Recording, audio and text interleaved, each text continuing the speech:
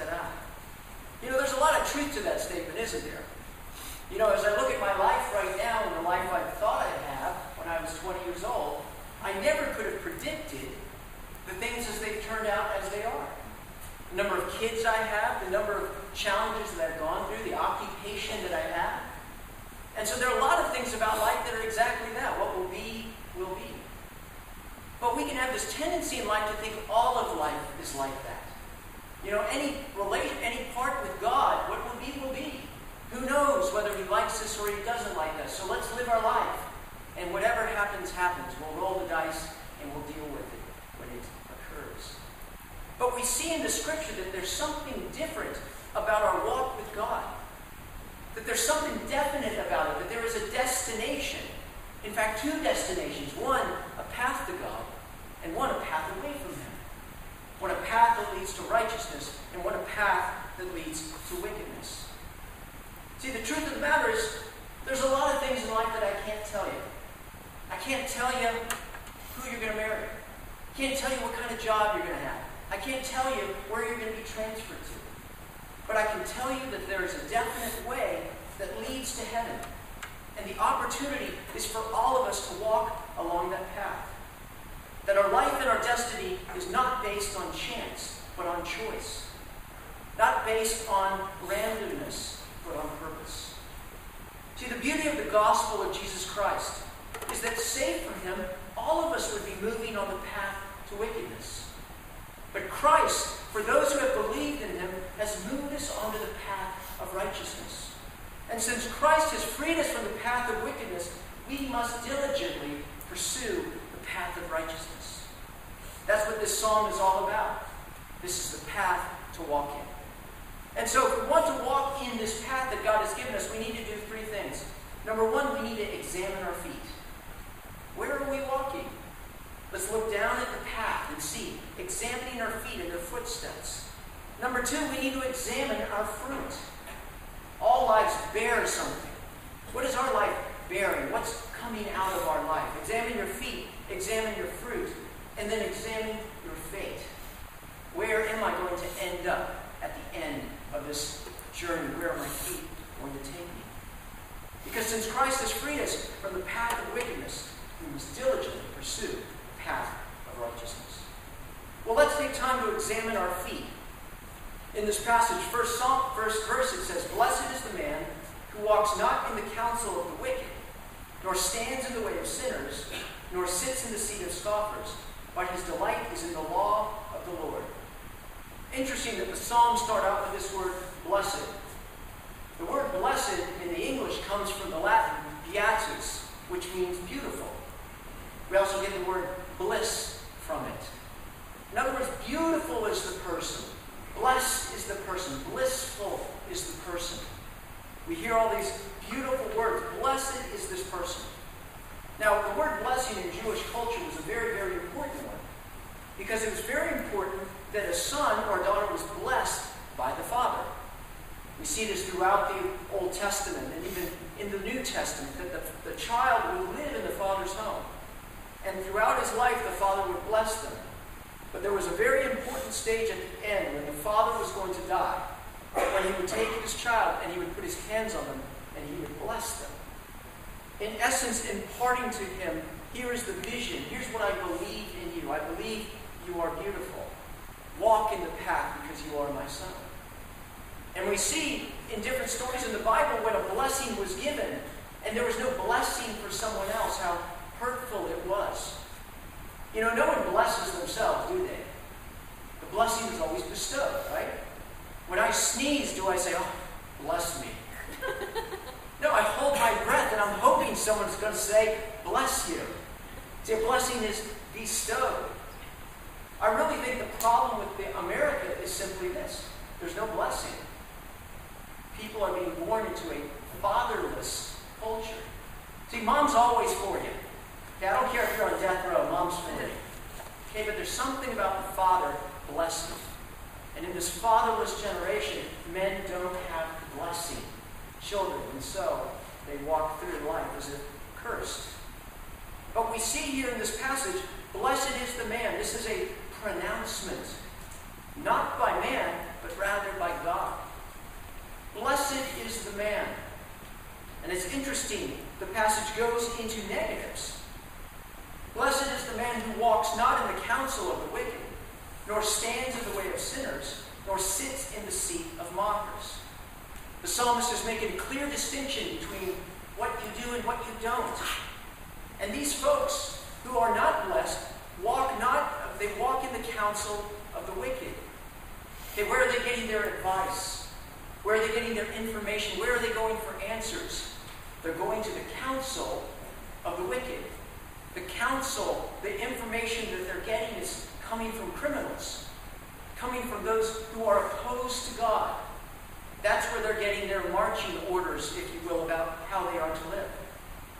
But these not only walk in the counsel of the wicked, they stand in the way of sinners. That they not only identify with the teaching of the wicked, they identify with the wicked themselves. They're standing in the way of sinners. You look at them, they're the exact same thing. I always tell my kids, look at the crowd that you're hanging out with, and look at where they're going, and that's where you're going to end up. Because our crowd influences how we live. And so this person who is not blessed is standing in the way of sinners. He's identified with them. And he sits, or she sits, in the seat of scoffers. What is this word, scoffer? We kind of get it, when you scoff at someone, and they tell you something and you scoff at it. Scoffing is the name, according to Proverbs, of an arrogant, haughty man who acts with arrogant pride. Proverbs 9:7, whoever corrects a scoffer gets himself abuse, and he who reproves a wicked man incurs injury. See, this is someone that has all the answers. They don't need any assistance from anybody because they got this thing all figured out. They don't sit under judgment, they sit in judgment of everybody else. That is not a blessed person, but rather, blessed is the person, but his delight is in the law of the Lord.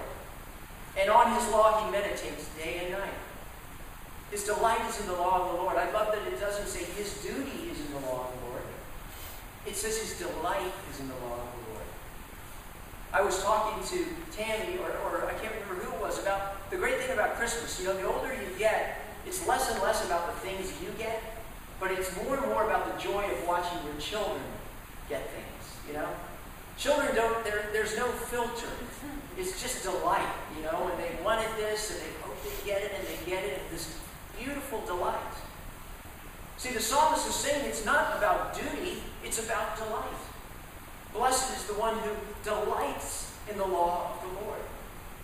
The law referring to God's Word.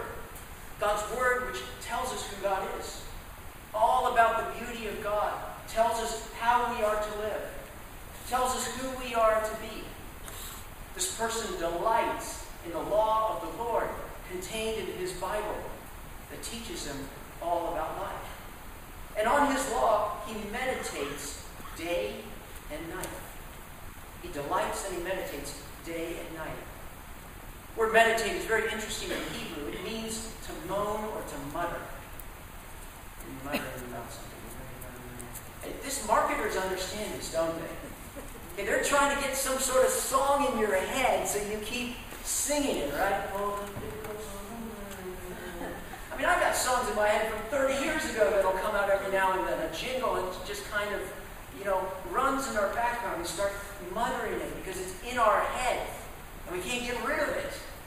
See, that's what we're saying, what's going on here. But this is, to this person, someone who doesn't want to get rid of it, but rather is meditating, muttering, thinking throughout life as he goes about his business on the law of the Lord. Psalm 112 says, "Praise the Lord. Blessed is the man who fears the Lord, who greatly delights in his commandments. Blessed are those whose way is blameless, who walk in the law of the Lord." See, for this person, it's not only delighting in it and meditate in it, but doing so they can actually live in it. Joshua 1:8 says, "Do not let this book of the law depart from your mouth, but meditate on it day and night, so that you may be careful to do everything written in it. Then you will be prosperous and successful." See, for this person who delights and mutters and moans, it's like God's Word has become an obsession to them. I recently got to see a great movie. Who here has gone to see The Hobbit? Unbelievable movie. Matinee starts in about 2 hours. Everybody else, go to The Hobbit after this. It really is a powerful movie. Well, all of us have seen, something of these movies, and they all center around the ring, right? A ring. And in this picture here, we see how the ring comes to be. That it's forged in the fires of evil, and it comes to this creature, this person called Smeagol, this little person. And he gets the ring, and there's something about the ring that's so fascinating to him that it consumes him. It changes him. He stares at it in rapt fascination, and years go by, and Smeagol is slowly transformed into Gollum. He only has eyes for the ring. It dominates him. The problem with the ring that he has is it's evil. That it's not flourishing him, it's killing him. And so as he obsesses and meditates and mutters, it leads toward death, not toward life. See, truth of the matter is we all obsess on something, don't we? We're all muttering something under our breath. We're all looking for the blessed life, but there are two paths. One which leads to life and one which that leads to death. So what path are you on? What's your obsession? What is it that you mutter and think about? One of the most dangerous things out there right now is pornography. For many folks, pastors included, it's an obsession. It grows, it dominates our life and our hearts, so that there's not room for anything else. It slowly kills us. Maybe it's not anything that evil, maybe it's something innocuous. That guy or that girl, that car, that watch, whatever it is that begins to take a grip and hold of our mind until it's all that we can think about. See, we have a duty, my friends, and it's a dangerous duty. It's the dangerous duty of delighting in God's Word. But in order to do it, we have to let go. We can't hold on to two obsessions. We must let go of one to take the other. Does that mean you throw everything out in your life? No, but there are some things that may have to go. I can only hold on to something in an obsessive way with both of my hands. And so we must examine our feet. Where are we walking? Because Christ has freed us from the path of wickedness, we must diligently pursue the path of righteousness. Well, we've examined our feet. Let's go ahead and examine our fruit. See, there is a result of obsession, isn't there? There's fruit that comes out of it. Verse 3, he is like a tree planted by streams of water that yields its fruit in season, and its leaf does not wither. In all that he does, he prospers. Why does this tree prosper? Well, because it's planted by streams of water. It has everything it needs. It's dug down its roots into the soil, and it has the sustenance that it needs in all different conditions to be able to thrive. The result is its leaves do not wither. Whether it's winter or spring or summer, it's not that the conditions don't change. It's rather that the tree has the ability to withstand and flourish even in the most difficult of circumstances. Very interesting that this language, leaf not withering, is also used when describing heaven. Here's Ezekiel 47:12, which is an image of the heaven that is to come. Fruit trees of all kinds will grow on both banks of the river. Their leaves will not wither, nor will their fruit fail. Every morning they will bear, every month they will bear, because the water from the sanctuary flows to them. Their fruit will serve for food, and their leaves for healing. A picture of a person. It's like heaven has already come down and is moving in their life. The result is their leaf does not wither, but also it yields its fruit in season. It bears fruit. There's a fruitfulness to it. Now, I don't know if you know the purpose of fruit. Let's do a little study on this. The purpose of fruit, why a tree bears fruit, is to give itself away. See, within the fruit there's a seed. And it's surrounded with this covering that nourishes the seed, but also beguiles animals to come and eat it. And so when they ingest the seed, then they go somewhere else. And they do something with the seed that's important for distributing the seeds. The point of fruit is to give itself away. And so the result of these people who are planted by streams of water is they're bearing fruit that is affecting other people's lives. What is this fruit? Well, we have a great description, don't we? Galatians 5:22. For the fruit of the Spirit is love, joy, peace, patience, goodness, faithfulness, gentleness, self-control. A beautiful picture of fruit that spreads and spreads and spreads. You know, we often struggle with these issues, these things that we want, and we wonder, why don't we have it? Why can't I be more patient with my kids? Why can't I be more patient with myself? Why can't I have more self-control in what I eat or in how I respond with my tongue?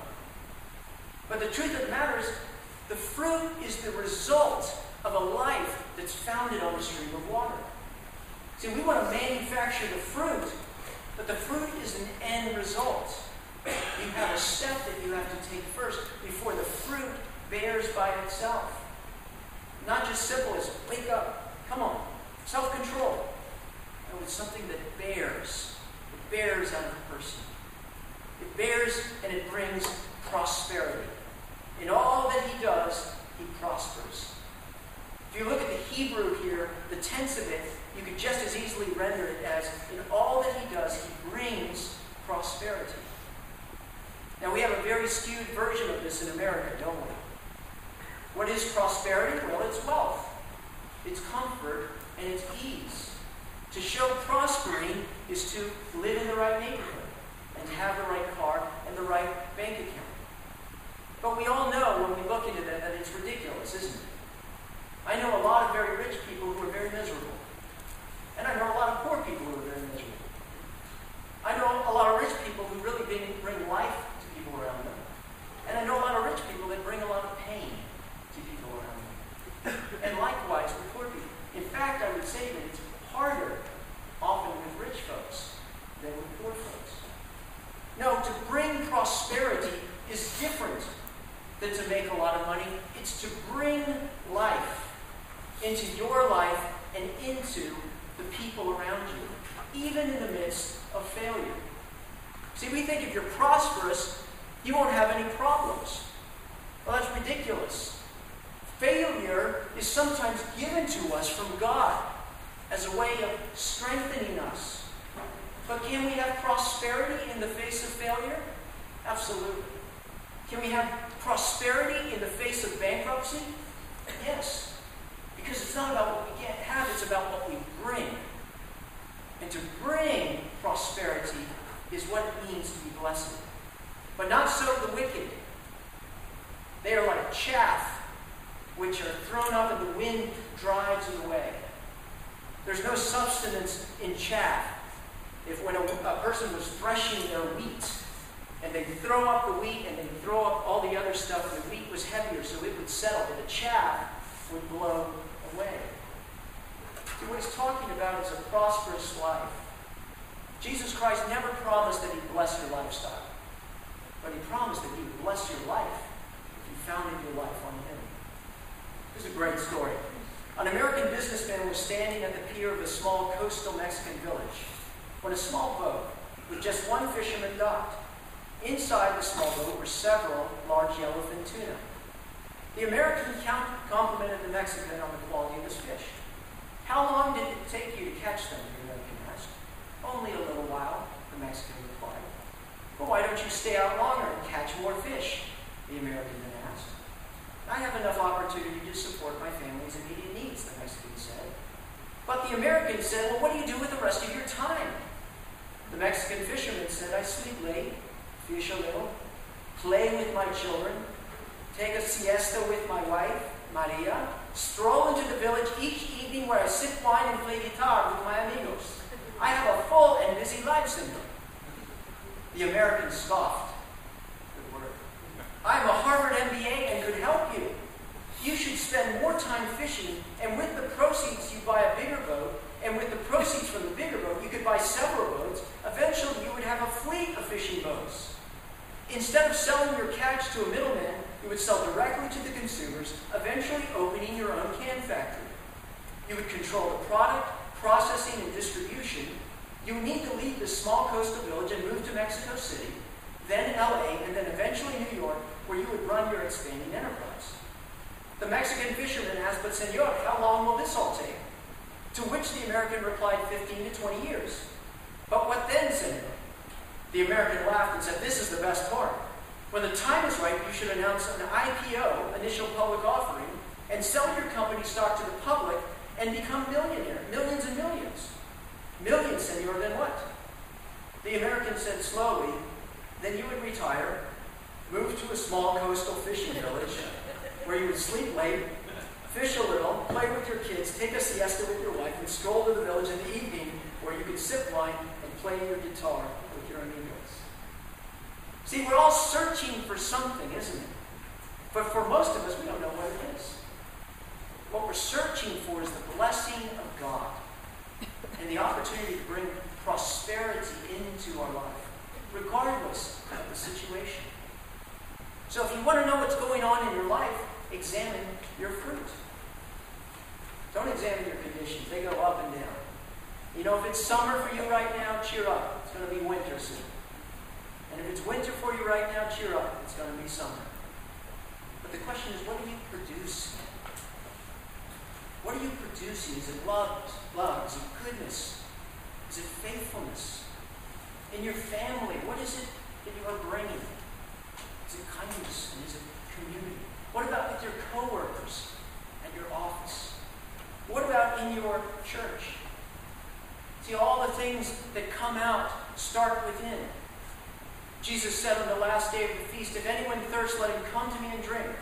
Whoever believes in me, as the scriptures have said, out of his heart will flow rivers of living water." There are different seasons, and we yield fruit in different seasons. But ultimately, the gift of a prosperous life founded on Christ is a blessing, fruit to us themselves and others. This brings me to my final point. If we've examined our path, we've examined our fruit, we must then finally examine our fate. Therefore, the wicked will not stand in the judgment, nor sinners in the congregation of the righteous. For the Lord knows the way of the righteous, but the way of the wicked will perish. See, there's a judgment at the end. Life does not go around and around and around. This circle of life does not exist. But we see that the wicked will not stand. When judgment comes, they will bow their heads in shame. They will have no reason to stand before God because they have nothing to bring. Sinners will not be included in the congregation of the righteous as the righteous people are brought together. For the Lord knows the way of the righteous, but the wicked will die. When I hear that passage and I come to the end of thinking about my life, I wonder, what if I can't stand? I look at my life and sometimes I see this in my life and sometimes I see that uglier side of me, the side that fails. And I wonder, God, is there a place for me in the judgment? But the answer is, there is a reason we can stand. Because before we can bring life to others, God has planted his life in us. If you are a Christian, God has planted his life in us. The reason we bear fruit is because he bore fruit in us, and his fruit brings life. See, the truth of the matter is, before we became Christians, we were all dead. All on the path to wickedness. And yet God did something amazing. He packed all of himself into a seed. A little baby named Jesus Christ, who came to bring life to the world. But before this seed could bear life, it had to be put in the ground for 3 days. The one who had to die so he could live. And through his resurrection, he comes and implants himself in his people, those who believe in him, to give them new life. Therefore, if anyone is in Christ, he is a new creation. The old is gone, the new has come. Jesus says, I am the living bread that came down from heaven. If anyone eats of this bread, he will live forever. This bread is my flesh, which I give for the life of the world. The seed which was buried has come forth. And the seed which rests inside us brings us new life. Why will you stay on the path of righteousness? Because you are a new person. And the one who is within you is righteous. And so he will guide you on the path of righteousness. We will not fail. Why? Because he did not fail. And while I'm still broken and messed up, and you are too, slowly our lives are being transformed as we grow ever more to resemble our Savior. Until at the very end, at the resurrection, when our bodies are resurrected, we will look like him. Our confidence is not in ourselves, my friends. Our confidence is in the seed, Jesus, who is within us. He has freed us from the path of wickedness. And now we must honor him and honor who we are in him by diligently pursuing the path of righteousness. If you're not a Christian, the message I have for you is this. The seed of life is waiting for you. He has come forth from the grave, and he says that he will give life to any who will eat of his flesh, which means who will believe in him and who will take him in by faith. If you are a Christian, maybe there's not a lot of fruit and life in your life. See, Jesus has given us the Word of God precisely that it might fertilize the seed, nourish it, and grow it up inside of us. And so we must cultivate an inner life. Examine your own life. Where is God's Word in it? Where is God's thoughts in it? Is it lip service, or is it the thing that drives you? Show me a flourishing Christian, and I will show you one who mutters God's Word. Some of you are saying, I don't know how to do that. I know exactly who you can call. 761-4024. I'm on standby. This church is designed to do this very thing, to help grow you up. We have resources all around. There are Christian bookstores that Russians would kill to go see. The opportunity is there. We must take a step.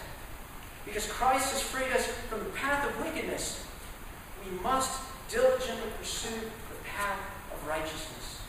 For when you do, you will discover your feet moving in the right direction, fruit that flourishes in your life and around you, regardless of the circumstances, and a fate of heaven that draws closer and closer each day.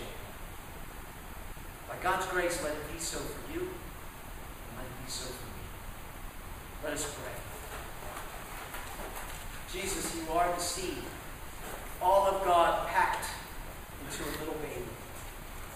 You came, Lord, to a dead planet, and you lived the perfect life, and you brought life in your death, Lord, being planted in a hole in the ground for 3 days. You rose up, a beautiful risen Savior, one who brings life to the world, to all who believe in him. Lord, I pray for those in the congregation right now who may not know you, but desire you, that want that life, that want you and your blessing, that they would accept you and kneel to you by faith. And I pray for my other brothers and sisters in this congregation who are Christians, but they look at their life and it's barren.